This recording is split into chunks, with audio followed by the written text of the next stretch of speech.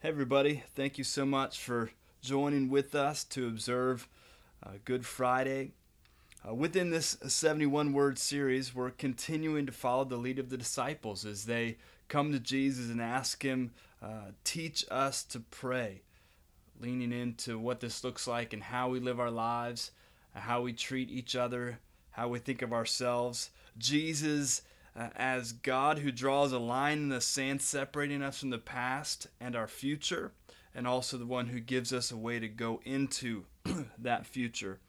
He does so much for us in his God capacity, but he gives us even more to do in showing us the way to go, how to live in our current lives in our current days. And so within this context, 71 words showing us how to pray, think, dream, interact, and be human.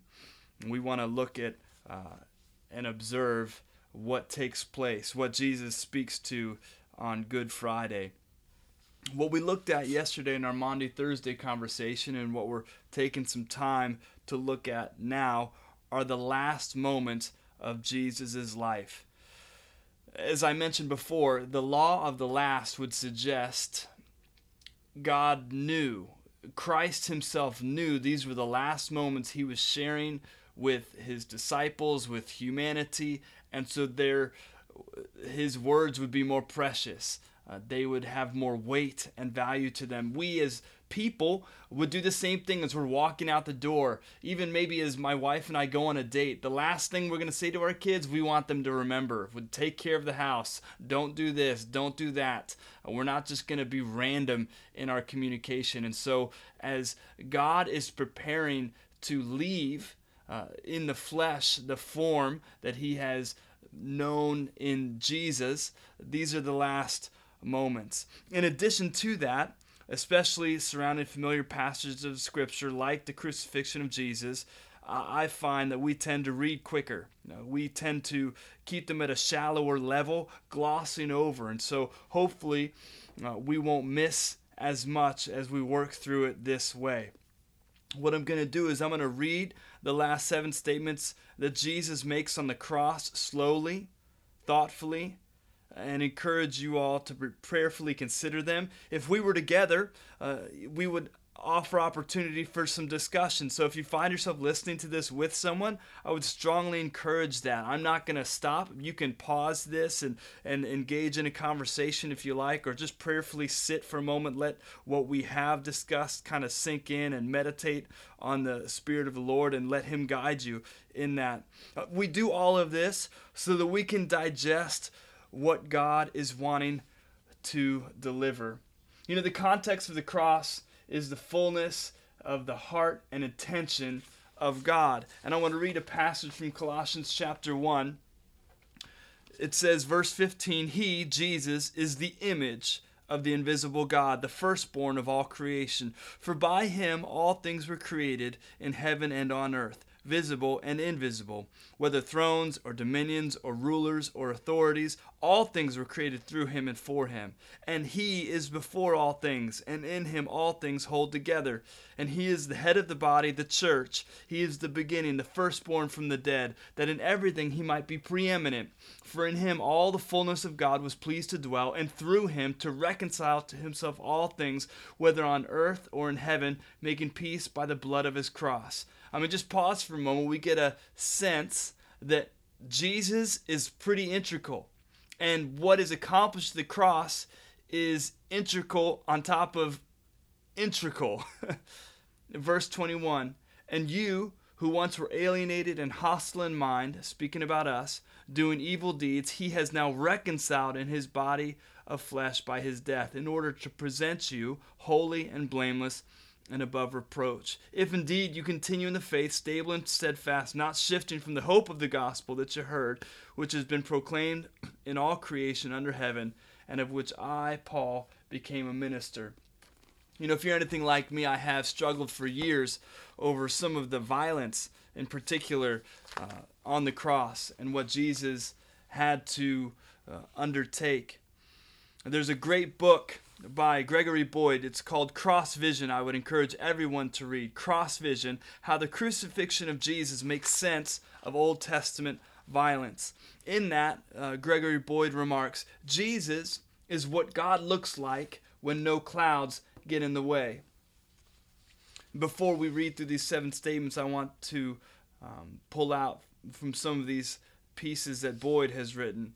He says, Christians have almost always assumed that God must do it the way humans have always done it, and, not coincidentally, the way we've believed, quote-unquote, other gods to do it.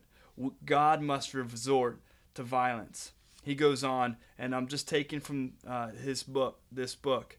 And as I will now show, speaking of the book, if we keep our eyes firmly fixed on the cross, we will see that, as a matter of fact, God never needs to resort to violence to punish sin or to overcome evil. Christians believe that Jesus stood in our place on the cross and bore the judgment that we deserved, but many Christians assume this means that God the Father needed to vent his wrath toward Jesus by killing him so that he wouldn't need to vent his wrath against us by sending us to hell. This is one version of what's called the penal substitutionary view of the atonement. As an aside, that would communicate you must be penalized in order for the substitution to take place.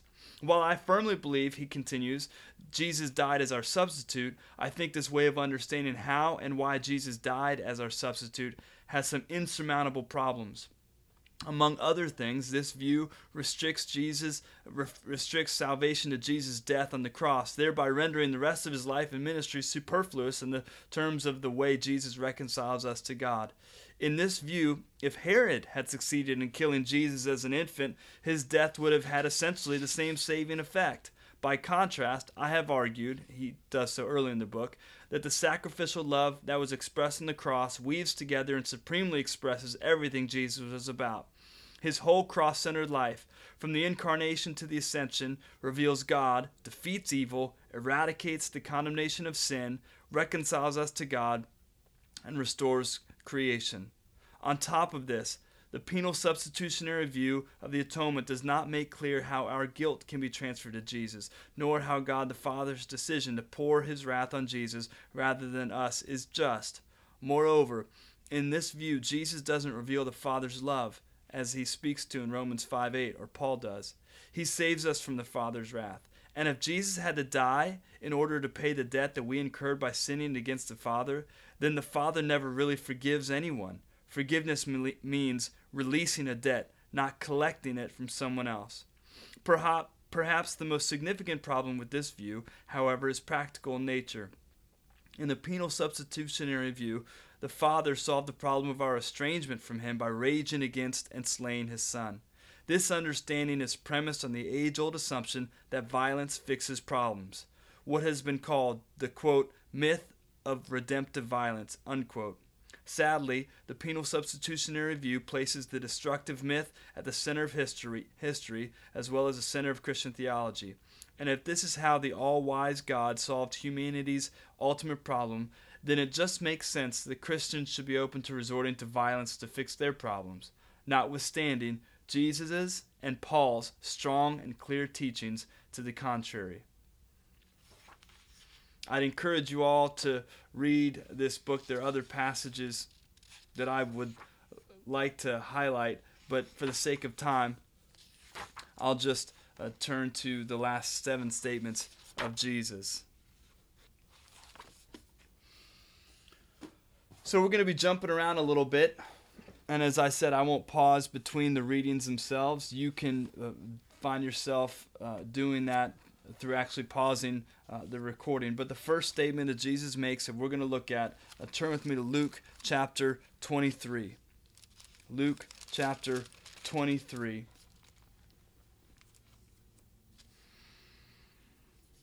And he has been led away at this point. In verse 32, 2 others who were criminals were led away to be put to death with him.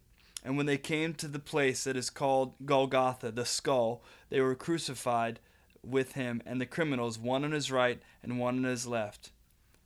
And Jesus said, Father, forgive them, for they know not what they do. And he's, of course, speaking to the centurions, or speaking of those who are actually engaging in this act of crucifixion. I don't know about you, but I tend to picture God as this great multitasker. He's the ultimate DIY guy, all at the same time. but I'm coming to a different landing place with him, with Jesus, and seeing how he responds to these moments. These soldiers and centurions have beaten him and bruised him and broken his body, and here he is hanging on a cross. And the first of the last statements is that he says, "Father, forgive them, for they know not what they do." This different landing place that I find myself in is one that accepts God as so laser focused, so all consumed with love towards mercy for and grace giving that nothing else matters. Even in the midst of excruciating suffering, God is still focused on the task at hand, forgiveness. That statement Jesus makes, "Father, forgive them," I mean, in the middle of everything, he is so focused on this one thing.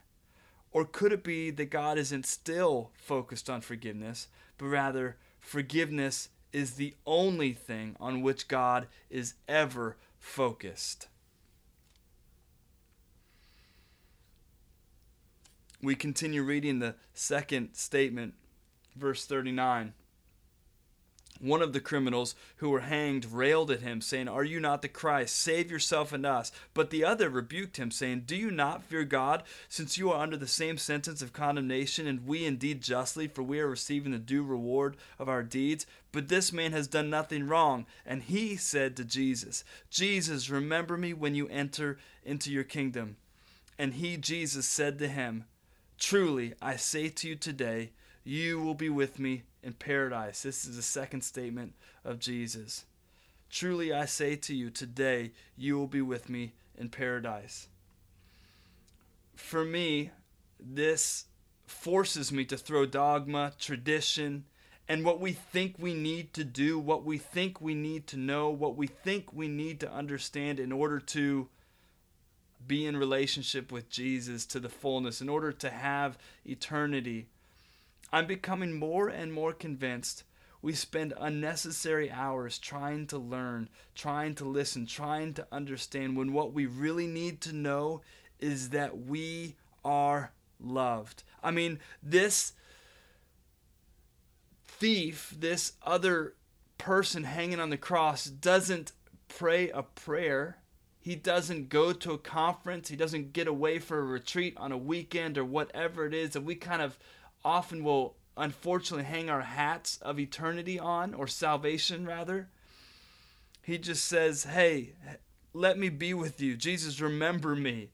And in that statement, Jesus responds, "Truly I say to you, today you will be with me in paradise." For me, it's a massive expression of Jesus' love, that in any moment, as we turn to Christ, as we turn to God, his love is there waiting. Even in these last few seconds, these last few moments, this thief has on a cross next to Jesus. The third statement that Jesus makes, we're going to turn over to John chapter 19. In the middle of everything, we have Christ. So the soldiers did these things. Verse 25, but standing by the cross of Jesus were his mother and his mother's sister, Mary, the wife of Clopas, and Mary Magdalene. When Jesus saw his mother and the disciple whom he loved standing nearby, he said to his mother, "Woman, behold your son." Then he said to the disciple, "Behold your mother." And from that hour, the disciple took her to his own home. I mean, come on.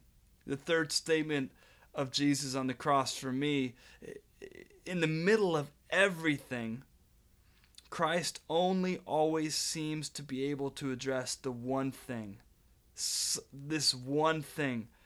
The notion he is the Savior of all of humanity doesn't negate the fact that he is still a son. And his mother, his earthly mother, needs to be cared for. What that speaks of to me is that God has bandwidth for everything. All of our circumstances, all of our needs, all of our relationships, the big, the small, the inconsequential, the fill in the blank. Whatever matters to you matters to God because you are his ultimate source of affection. He loves you. He's for us. The fourth statement that Jesus makes is going to take us to the Gospel of Matthew. And of course, all of these are aligned simply through the timeline. That's why we're jumping around. Matthew chapter 27, verses 45 through 50.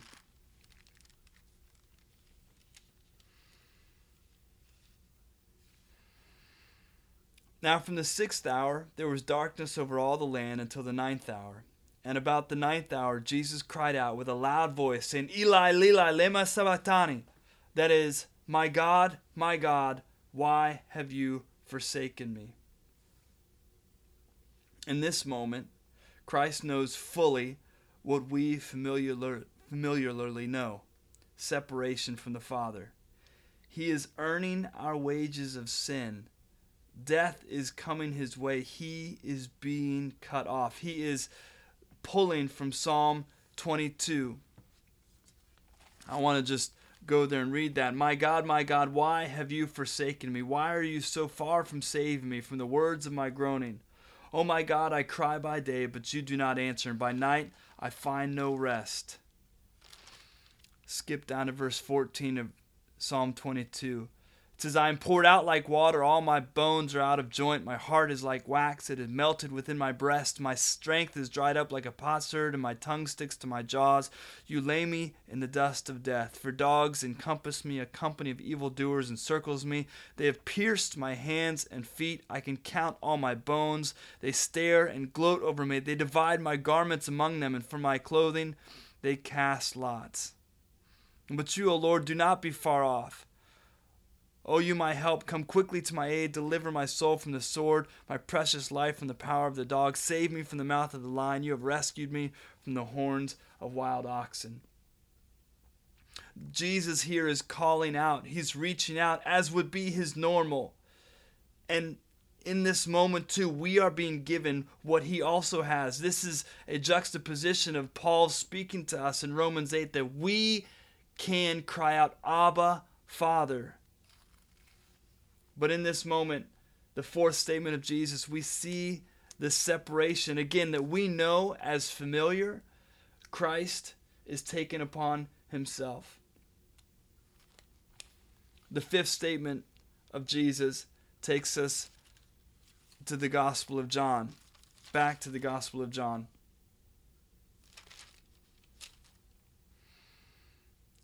Chapter 19.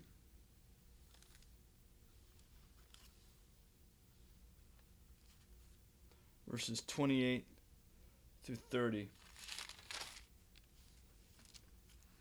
After this, Jesus, knowing that all was now finished, said to fulfill the scripture, I thirst. Remember, he is separated in this moment. This is the first statement he makes upon the separation happening according to the scriptures. The full weight and the cost of sin is taking hold. And so he thirsts to fulfill the prophecy stated in Psalm 69.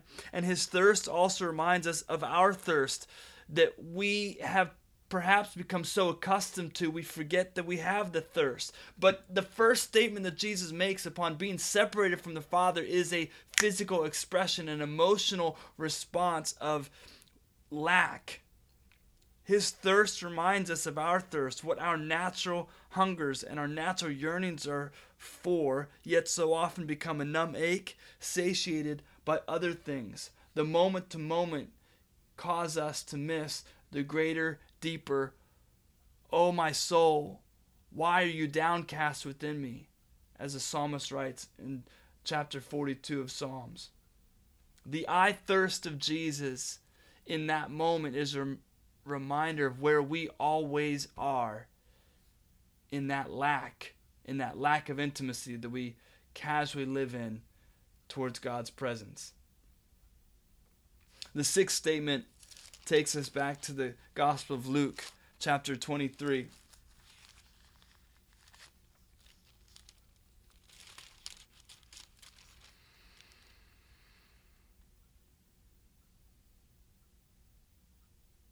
It was now about the 6th hour, and there was darkness in the whole land, while the sun's light failed and the curtain of the temple was torn in two. Then Jesus, calling out with a loud voice, said, Father, into your hands I commit my spirit. And having said this, he breathed his last. I want to give the context of that statement. Now when the centurion saw what had taken place, he praised God, saying, Certainly this man was innocent. And all the crowds that had assembled for this spectacle, when they saw what had taken place, returned home, beating their breasts, a sign of mourning. And all his acquaintances and the women who had followed him from Galilee stood at a distance watching these things. This cry that Jesus makes, Father, into your hands I commit my spirit, is not a cry of defeat, but of victory. This is not a moment of being conquered by death, but of conquering death. And we know this because when the centurion sees it, there's something different. This activity of crucifixion would have been very normal for this centurion, but even in this declaration, there's something different. The centurion's response makes this moment uniquely different from any of the other countless similar moments he's experienced, because oftentimes people would have been out of control at the end. But Father, into your hands I commit my spirit is not an expression of an out of control soul, but is an ultimate expression of self-control. Father, I am giving you my spirit. And the final statement that Jesus makes on the cross is found in John chapter 19. After this, a jar full of wine stood there, and so they put a sponge full of sour wine. When Jesus had received the sour wine, he said, It is finished. And he bowed his head and gave up his spirit. Those words, it is finished, is really one word that Jesus would have said, teleo, which means fulfilled, executed, completed. There is in no way, shape, or form anything to be misunderstood with this word that Jesus uses. It's not just a word that means something has been done. It is an accounting term. It is what a tax collector, someone who worked with numbers and money, would have used to say, hey, the debt has been brought up to a place of payment. There is nothing that is owed anymore. Jesus' last words as he hangs on the cross are ones of, it is fulfilled, it has been accomplished, teleo. There is no more debt. There is no more lack. Nothing to be made up. And that is the final statement that Jesus makes on the cross. The cross is a place where we bring everything, where we take all of our debts, where we would bring everything of ourselves and leave only with one thing: forgiveness. Let me just pray. Father, we thank you for the opportunity again to gather in these terms. And as we have worked through these last 7 statements of Jesus, we ask that the weight and the creativity of them, Father, what they're really speaking to in the soul nature of not only who we are, but what you have done and what you're inviting us into. We ask for the full weight and creativity of that to bear fruit in our lives and in our world today. We love you. We honor you. We thank you for your sacrifice. Let us grab hold of everything that you have accomplished and given to us through the cross. We love you. We honor you. And I ask and pray that we would all have a more tangible acceptance and understanding of your forgiveness today. In Jesus' name, amen. Let me leave you all with a benediction from this time together. May we be a people who are mindful of Christ's death, his sacrifice of his own volition for us. May we be served by Christ, and may we serve others with him. And may we always remember that with Jesus, it only gets better. We love you all so much. Thank you so much for joining with us.